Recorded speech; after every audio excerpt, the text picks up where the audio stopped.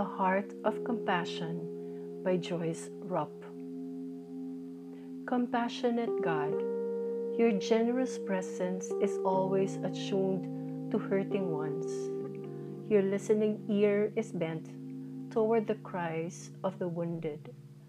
Your heart of love fills with tears for the suffering. Turn my inward eye to see that I am not alone. I am a part of all of life. Each one's joy and sorrow is my joy and sorrow, and mine is theirs.